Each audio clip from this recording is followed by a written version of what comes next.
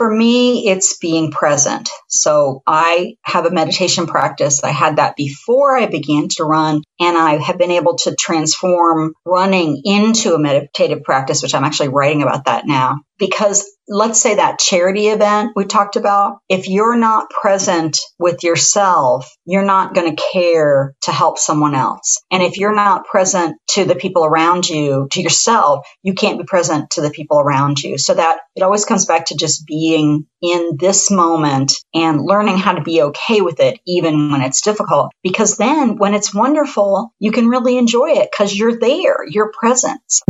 Do you want to wake up feeling like you are stepping into who you are meant to be, into the best possible version of you? What if I told you that the key to your best life, health, and happiness are all around you? You just have to find what works for you. I'm Hope Pedraza, and I believe that there isn't just one way to live a healthy and meaningful life, and that all you need is a little inspiration to make changes that last from the inside out. Each week, I'll be sharing tangible tips and inspirational interviews to help you on your journey. These are the steps to take to improve your life and live with purpose. This is Hopeful and Wholesome. Hey y'all, welcome back to Hopeful and Wholesome. Today I have on the show Nita Sweeney, and Nita is the award-winning author of the running and mental health memoir, Depression Hates a Moving Target. And today we are talking all about mental health, more specifically about how Nita used running to literally bring her back from the brink. She has an incredible story that she's going to share with y'all just about her mental health and how she worked through it. And really just a real honest conversation about mental health, how our mental health is related to our physical health and our wellness, which I think is just not talked about enough. And she just has such an inspiring story and such a great outlook on the importance of mental health and how we need to use that, because mental health is health. So I know y'all are going to get so much out of this episode. Y'all enjoy. All right, y'all, let's get going. I'm here with Nita Sweeney today, and Nita is an award-winning author, and she is a runner and an ultramarathoner and has a bunch of other things on the list that you just heard me say in the intro. And I'm really excited to bring her on to talk all about kind of what she talks about in her memoir and about how she's using exercise for mental health and all things mental health. So thank you so much for joining us today, Nita. Thank you. I'm really excited to be here. Me too. So, okay, let's kind of start from the beginning. And how did you start running? And really, why did you start running? Well, I started running because I needed an answer. I had been chronically depressed much of my life. I've been on meds. I'm still on meds. And had therapy, a lot of things, cycles of good and not so good. And one day I was on social media, and a high school friend, same age, about the same size I was at that time, she posted, "Call me crazy, but this running is getting to be fun." And I really thought that we needed to call someone and have like a wellness check, because she's lost her mind. I just really thought, Kim, of all people. And, because we were into horses and I was in the band, but we weren't athletes. We weren't on track or any of the other sport things in high school. And I just watched her for a while as I was continuing to be depressed, and she seemed to be getting something out of it. And so I live in Central Ohio. The winters can be dark and cold. And as the spring started to come around, so winter turned to spring, we have these little flowers called crocuses. They're little purple bulbs that pop up, and then also snowbells, little white flowers. And as those started to bloom, something inside me bloomed. And so I actually went and looked at the interval training program that she was using, which was Couch to 5K. A lot of people. Yeah. And it said 60 seconds of jogging. Now, it said a lot more than that, but that's what I read. And there was something about 60 seconds of jogging, not running, that I thought, well, I can do that. Yeah, it sounded doable. And I don't completely know why it was that day, except that my husband was at work and most of the neighbors were gone. So nobody was going to, see me. And I took the dog as a decoy, so people would just think I was walking the dog. And I took my little digital timer, a little digital kitchen timer set for 60 seconds, and went down in this, I call it the ravine, but it's this area where the houses are set really back up on their lots because it's a floodplain. And so the houses are kind of up on the hill. So people don't really see you down there. And I stood there for a long time before I hit the timer and actually tried to jog. But I jogged for 60 seconds and I didn't die, which sounds ridiculous now, but that's where I was mentally. Totally. Just leaving the house, leashing up the dog, just basic things that most of us take for granted were huge for me. Yeah. So it was that high school friend. It was that inspiration. So I'd like to tell people, people are watching. Yeah. People are watching. Mm-hmm. And not that that's a pressure, but don't think that the little thing you think is no big deal isn't a big deal to somebody else, isn't inspiring somebody else, because that's exactly what happened. And, things didn't change overnight, but pretty quickly as I continued to jog without dying, I started to feel better. And then eventually other people started to notice, and they would ask me the funniest things. One friend said, "Did you get your hair cut?" It was just, they didn't know what was different. Something is different. And so, that's how it started. And that's why I kept doing it. Yeah. Yeah. So how long leading up to this kind of pivotal moment, how long had you been dealing with mental health issues and depression and everything? Really most of my life.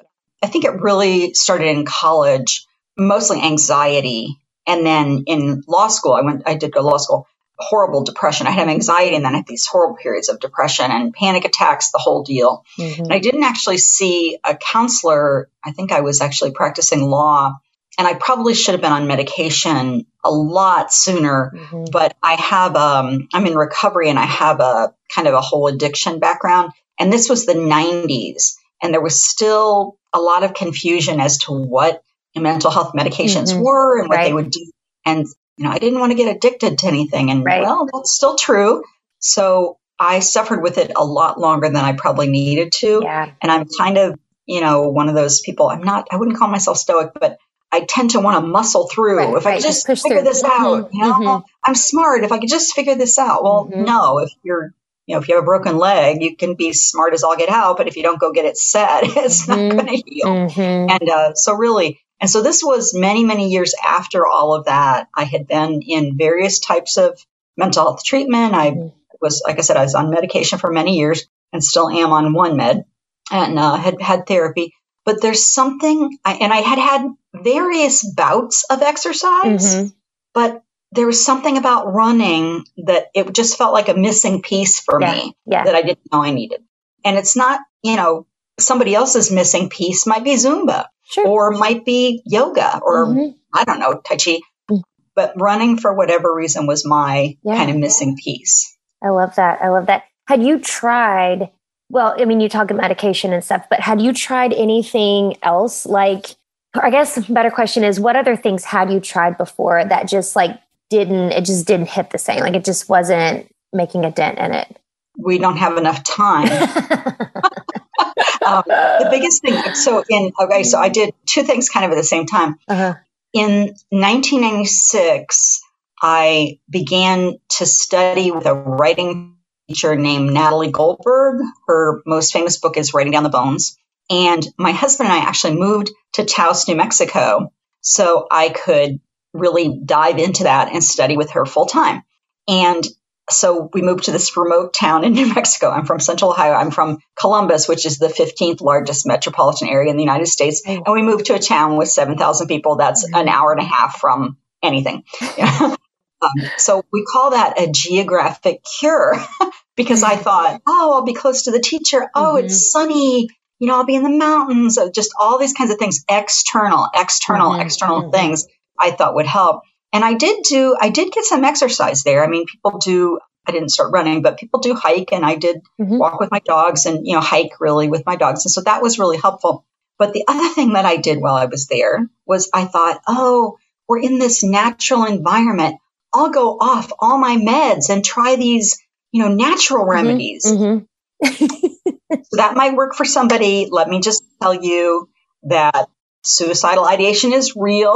And it was actually part of why we came back is because I had to drive to Santa Fe, which is it's like an hour and a half one way through the gorge to see a psychiatrist and also to get really good therapy.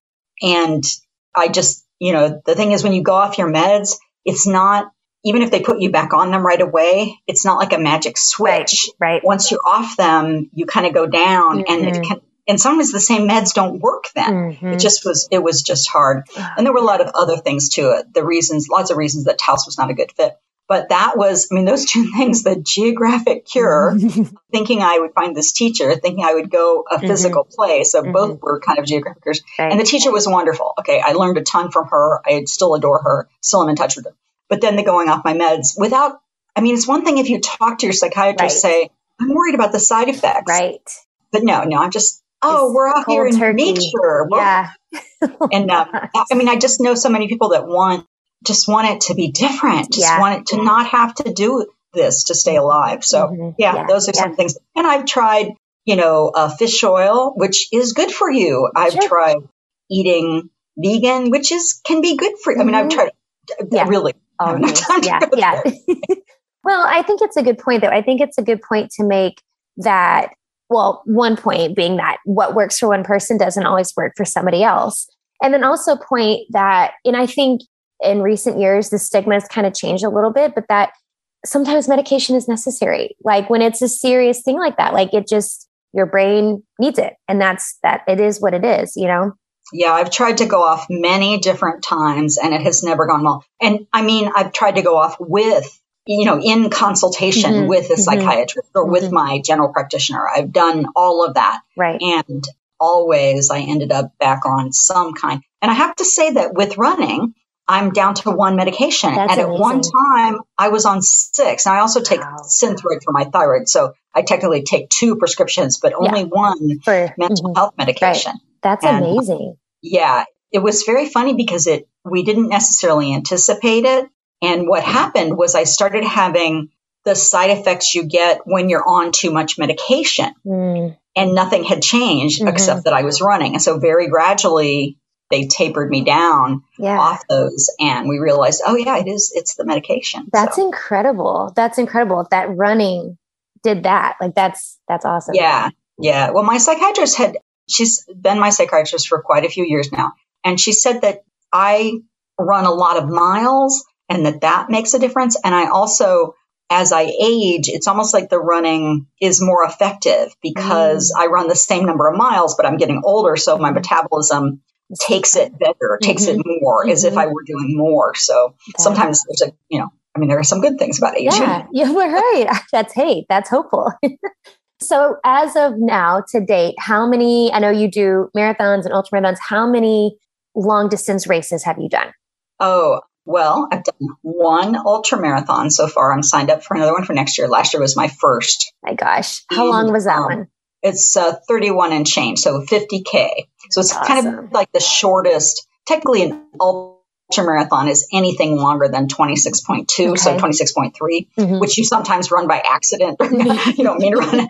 The course is longer. You just, But yeah, so I've run one ultramarathon, 3 fulls, so 3 full marathons, and then 29 halves in 18 states. And then I've run a whole bunch of shorter races, more than 100 Ks and 10Ks and things like that. That's amazing. I was, before the pandemic, I had been collecting half marathons in the 50 states. That's kind of one of my goals. My husband and I like to travel, and he goes to museums, or he likes to go to the presidential libraries. And so we were going to places that had presidential libraries, and we would go, to the library, and then I'd run a race. And we were doing that. And then, of course, the pandemic hit and everything shut down. So I'm hoping to start that again. And Virginia hopefully will be my next state. We'll see. Great. Yeah, that's awesome. My gosh. So, and am I allowed to ask how old you are to tell the listeners? Yes. Yeah. I turned 60 in August of 2021. Okay. So I just turned 60. So new age group. Yes. Yay. Thank you. Yes. Well, and letting people know, like, hey, y'all, it's not too late. Like, come on. Oh, no. I didn't start until I was 49. I think I was 48, 49. That's awesome. So my first marathon, I was 50. Yeah. That's incredible. So what made you decide to start writing about this and to write this memoir that's now, a New York Times bestseller? Oh, it's not it. I wish it was a award-winning thing. Award-winning. Yes, it is not a New York Times. Thank you, though. It's an Amazon bestseller. So hey, that's an accomplishment. And I just put it out into the universe, so maybe it'll happen now. You. You're welcome. Yeah. So everybody just go somewhere and buy the book on the same day. Everybody tomorrow, go buy the book on the same day. That's how you end up on the New York Times bestseller. All right. But thank you for thinking that. Yeah. So I have always been writing. I mean, even since I was a little girl. And even when I practiced law, I very quickly realized that the niche that worked best for me was writing and research. Mm-hmm. And I have a journalism degree. And after I stopped practicing law, I went back and got my master's of fine arts in creative writing in writing nonfiction. So I have kind of always been a writer of one type or another. And for many years, I tried to write various stories, book length works, a lot of memoir, some fiction, just different things.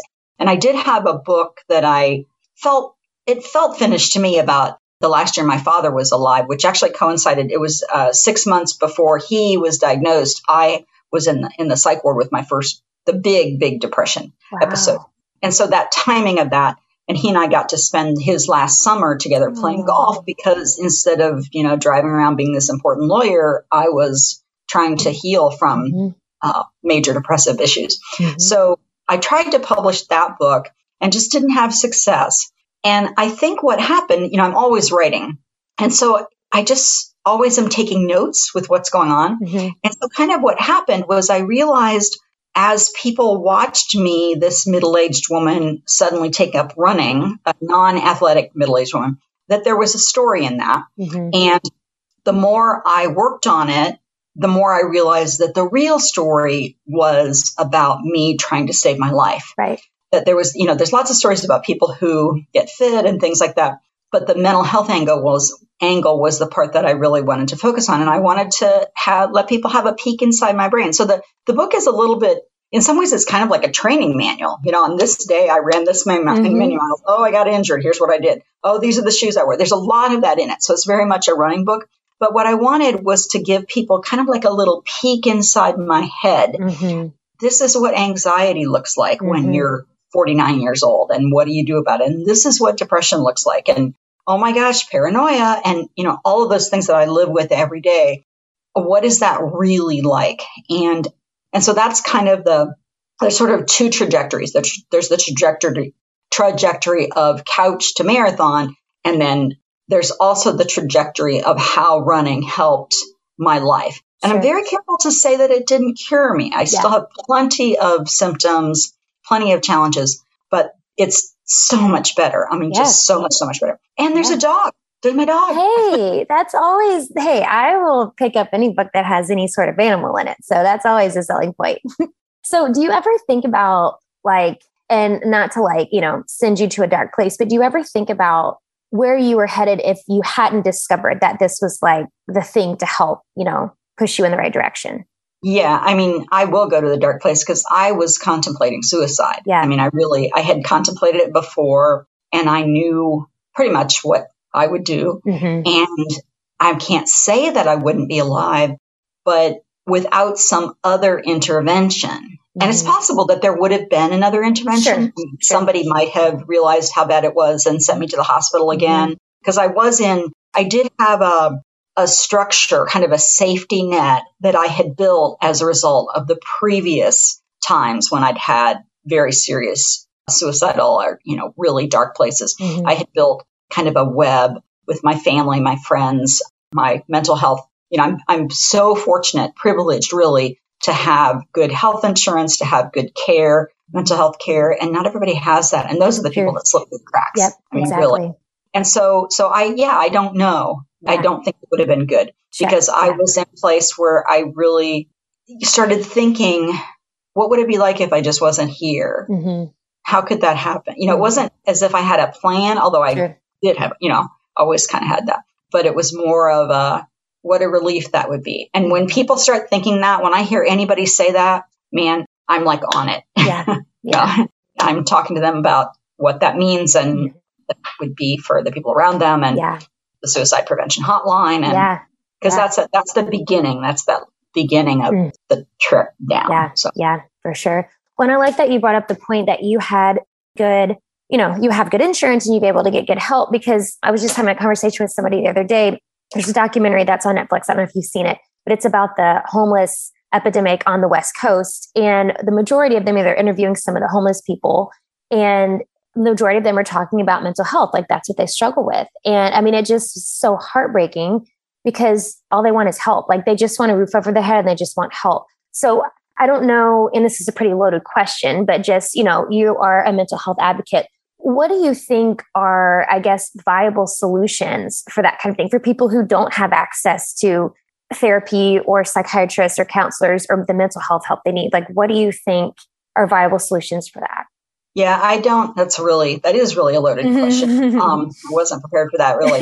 But I think that, without getting totally political, sure, we just want to forget that they're there. And that is not working. Right. It is not working. And there are so many more people who are, I live in Columbus, Ohio, like I said before, and we didn't used to have somebody panhandling on every corner. And now we do on the bigger intersections. And that's just throughout the city. And it never was like that. And those people don't want to be doing that. Right. Oh my God. They're out there in the corner. It's just crazy. So I don't know if part of the issue, I have been involved in the homeless community a little bit when I kind of on the very edge when we lived in Taos. And it's very, very complicated because it's not like you can just make appointments for the homeless people and take them to a therapist. Exactly. They're going to be fine. Right. No, this is a very complicated issue. There are cultural issues. There are class issues. It's very complicated. So I don't know what the answer is. I just know that what we're doing is not working. Right. And so I almost think that anything would be better. There was a story recently in the Columbus Dispatch about a caseworker who works with homeless people who she just befriended this one man. And that's kind of what she does. She just sort of one at a time sees them exactly for who they are as a human being and finds out what is their specific situation. And this man did not necessarily want to live inside. He wanted help, but he was very afraid. He had so much, baggage that she had to work through to eventually find him a place where he's now sheltered. And I think people don't realize that. They think, oh, we'll just, slap a bunch of money at it, which money is good. That would help, but it requires a structure. I have another friend who, she wasn't homeless, but she had just sort of trouble. The solution was to give them a college degree. And the program was very well intended, and some people are very successful in it, but the majority of the people who weren't, it was because of mental health issues, and they weren't addressing that. They just wanted to throw college degrees and money at the people without giving them any structure or any kind of support. There's a great book called Bridges Out of Poverty that talks about this very thing about there are just different ways people think that depending on how you're raised, and especially if you come from poverty, that your brain works differently. And I don't mean that in a bad way, but we just have to recognize that people are different. And so I think the homelessness, it's a mental health epidemic, and then it becomes the stigma. It's just so complicated. So I feel like I kind of copped out on that answer. No, it was good. I did throw you for a loop, but I thought that was, it was a great answer. No, I think that just continuing to have the conversation and talk about it out loud and say, all right, why is this person standing on the street with a sign asking me for money? How did they get there? Be concerned about their backstory. Whether you want to give them money or not, be curious as to what is going on there. Right. So. Yeah, no, I agree. No, I think that was, and I agree with you too. I think, and this is what something in the documentary, one of the guys said the same thing. It's like, just seeing them as a human, like if they're a fellow human being that just, like you're saying, they're wired differently. So many of them are. And that, it's led to whatever decisions they've made to lead them to where they are. Like, but they're still human beings that need care. And so I did throw you for a loop on that one, but I just wanted to get your thoughts because it's been having conversations about it. It's a great question, and one I want to think about more because I know that there are things. I'm very involved in a group called Still I Run, Runners for Mental Health Awareness. And I would like to get that, that group is doing a bunch of different things, but I think there's a homelessness piece and an unsheltered piece that I don't know how we could do that, but I know that there are running groups. There are people that have started running groups for unsheltered people. Oh, that's awesome. And yeah. So, I don't know where that fits into this yet, but I tend to be very intuitive. And so like you've sparked something in me now, and that will wake up a part of my brain and I'll start seeing information about that. Up. So thank you for the question. Yeah, you're welcome. Really, Thanks. It's really important. We just have to need to keep having these conversations and bringing them up even when it's uncomfortable. Yeah, absolutely. And then speaking of, I guess kind of leads me to the next question I wanted to ask you, talking about tools for, the unsheltered people. What do you think are some of the best mental health tools that people can use? What would be your recommendations for that?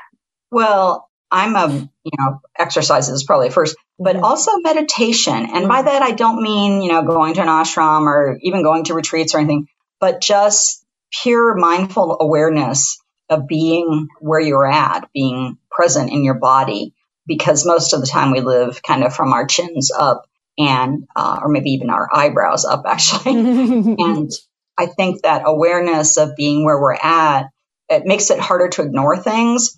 And so that might make it more uncomfortable for people, but it also might make them realize when they need help. Because if you're checked out, you can go really far down the rabbit hole before you need it. I also do what's called writing practice, which I mentioned Natalie Goldberg before. Her book, Writing Down the Bones, introduced me to that. And you can call it journaling, you can call it morning pages, but timed writing where there is no agenda, where you're just downloading your mind, because some people process better with a pen than they do talking. And for the people who process better by talking, finding someone who will just listen without trying to fix you. Just someone who you can just maybe unload on even. And it might not always be the same person because not everybody can handle that all the time, but just someone in community that you can, that's the joke. We talk about trail therapy, because a lot of what happens when we're running is we're talking about all kinds of things that don't have anything to do with running. And so the sense of community that I have found in, the running group has been part of that, being able to have people to share with. So those are kind of the things. And then goals are really good too, whether it's your first 5K, whether it's just someday I'd like to be able to run a mile or walk a mile. For some people, walk a mile is a big goal.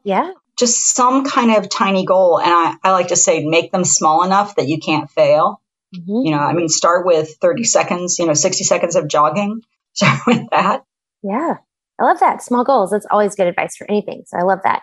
So who has been, I know you talk about your dog and you have a husband, I guess, what kind of support has that brought you through the process? Having, a husband who's supporting your running and all of that, and the dog who's your running companion, I'm assuming.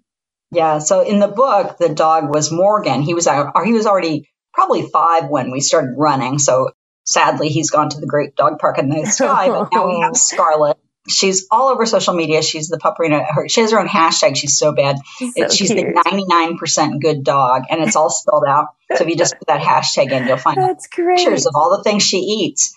But yeah, the thing about pets is the unconditional love. They just love you no matter what. At least my dog does. And the dogs I've had are usually like that. Cats, I've had one cat, and she was like that too. Most of the time. She also would get, cat-like sometimes. That's to say, be a cat. A lot of cats are very affectionate. Cats get such a bad rap, and they're very affectionate. And some people have other pets. And then I am so grateful for my husband, because he is just there. And he used to go to all the races, and then after a while that got old when I was doing so many races. So now he doesn't. He'll go to the big races. He went to the ultra marathon. If I run another marathon, he'll go. He's going with me to the next half. So we're going to go to DC and hit a museum. Very fun. And then down to Virginia. So that. But I think just having that, if you're not coupled and you don't have pets, there are still people, especially in the running community, that you can connect with. Oh my gosh, and they're always doing things besides running too. There's a amazing exhibit at the Holiday at the Franklin Park Conservatory, and a group will go and see the holiday lights, and people dress up for the turkey trot and the Halloween thing. I mean, we do all kinds of things that are not necessarily related specifically to running.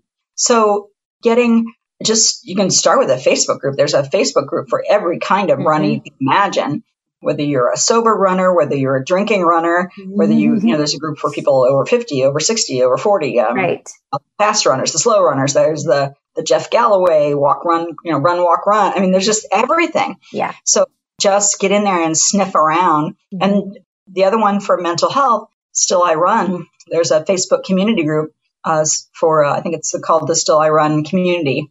And I think it has 4,000 members, awesome. But people just post their runs, or people post, hey, I'm having this issue. And somebody will say, well, I did that too. And here's what I did, So just reaching out, because to me, like, depression tells you you're alone. Depression and anxiety tell you no one will understand. And I'm the only one going through this. And you are not. Oh my gosh, you are so not. But in that moment, it really feels like it. So finding other people who've been through it, and, they're not going to give you medical advice, but they can say, yeah, I went to see a therapist. Yeah, I did go on medication, things like that. And I did get new running shoes and I felt better. I got new pair of shoes. I felt great. Well, I think it's too, like you're saying, I think it's just, that feeling that you're not alone. Like there's other people going through the same thing. That's extremely powerful. So yeah, I think that's some really good advice. That made me think of one other thing too, which I have failed to mention, which was actually really important in my journey. And that is running for charity, getting involved in a charity event. So you're raising money for whatever cause is near and dear to your heart. Part of what happened in the months before I started running, especially a couple of years, I had a whole bunch of family members and loved ones die, 7 people and a cat in the same year. And one of them was my 24-year-old niece. She died of cancer. Jamie was her name. And my first 5K was the Steps for Sarcoma, to raise money for cancer research for the type of cancer that she died from. And so that actually was the only reason I ever ran a 5K. I was a private runner. My sister her mother had asked me if I wanted to go. I'm like, no, I'm a private runner. I run in the ravine by myself. And that good cause got me out of myself, got me over myself enough. And it was really my entry into the running community, because I went to that race and my God, there were people of all ages, all sizes, all colors wearing, some were in spandex, some were in cotton. It was just all over the place. Yes. And it just kind of blew my mind of how big this community is. Yeah. So getting out of yourself, because a lot of us are very heart-centered, and we need that too. For sure. Yeah. I think that's super powerful. And I think, for a lot of people that are dealing with mental health, are also having this like existential stress, or, you know what I mean? And it's like your sense of purpose. Like now you have a purpose, and just having a purpose will keep you going. So I think that's great. I love that. Right. And it doesn't have to be a big deal too. I think I hesitated to get involved in anything too charity-ish for a long time, because I had so little energy that I felt I had nothing left to give. Right. I didn't realize until I got involved that you actually do get energized, and it doesn't have to be a big deal. You don't have to raise thousands and thousands. You can raise $25 and that's enough. You know, that's good. So yeah. I love that. I love that so much. Okay. So I do have one more question for you, but before I ask you that, I want you to tell all the listeners where they can find out more about you, where they can find your books and all that. Yeah. So the best place is my website, nitasweeney.com. My books are available wherever fine books are sold. My editor told me to say. I love that. Fine books sold. I'm on all the social media channels. I have a free ebook called 3 Ways to Heal Your Mind, which if you go to my website, you can download that. Perfect. And that you end up on my email list, but I don't send out very many emails, and you can unsubscribe anytime. So that's the best place, is just go to nitasweeney.com. Perfect. That's my name. Perfect. I'll put all that in the show notes. Everybody can find you easily. Great. So my last question for you that I like to end with everybody is, what do you think is the most important thing you can do to live with purpose? For me, it's being present. So I have a meditation practice. I had that before I began to run, and I have been able to transform running into a meditative practice, which I'm actually writing about that now.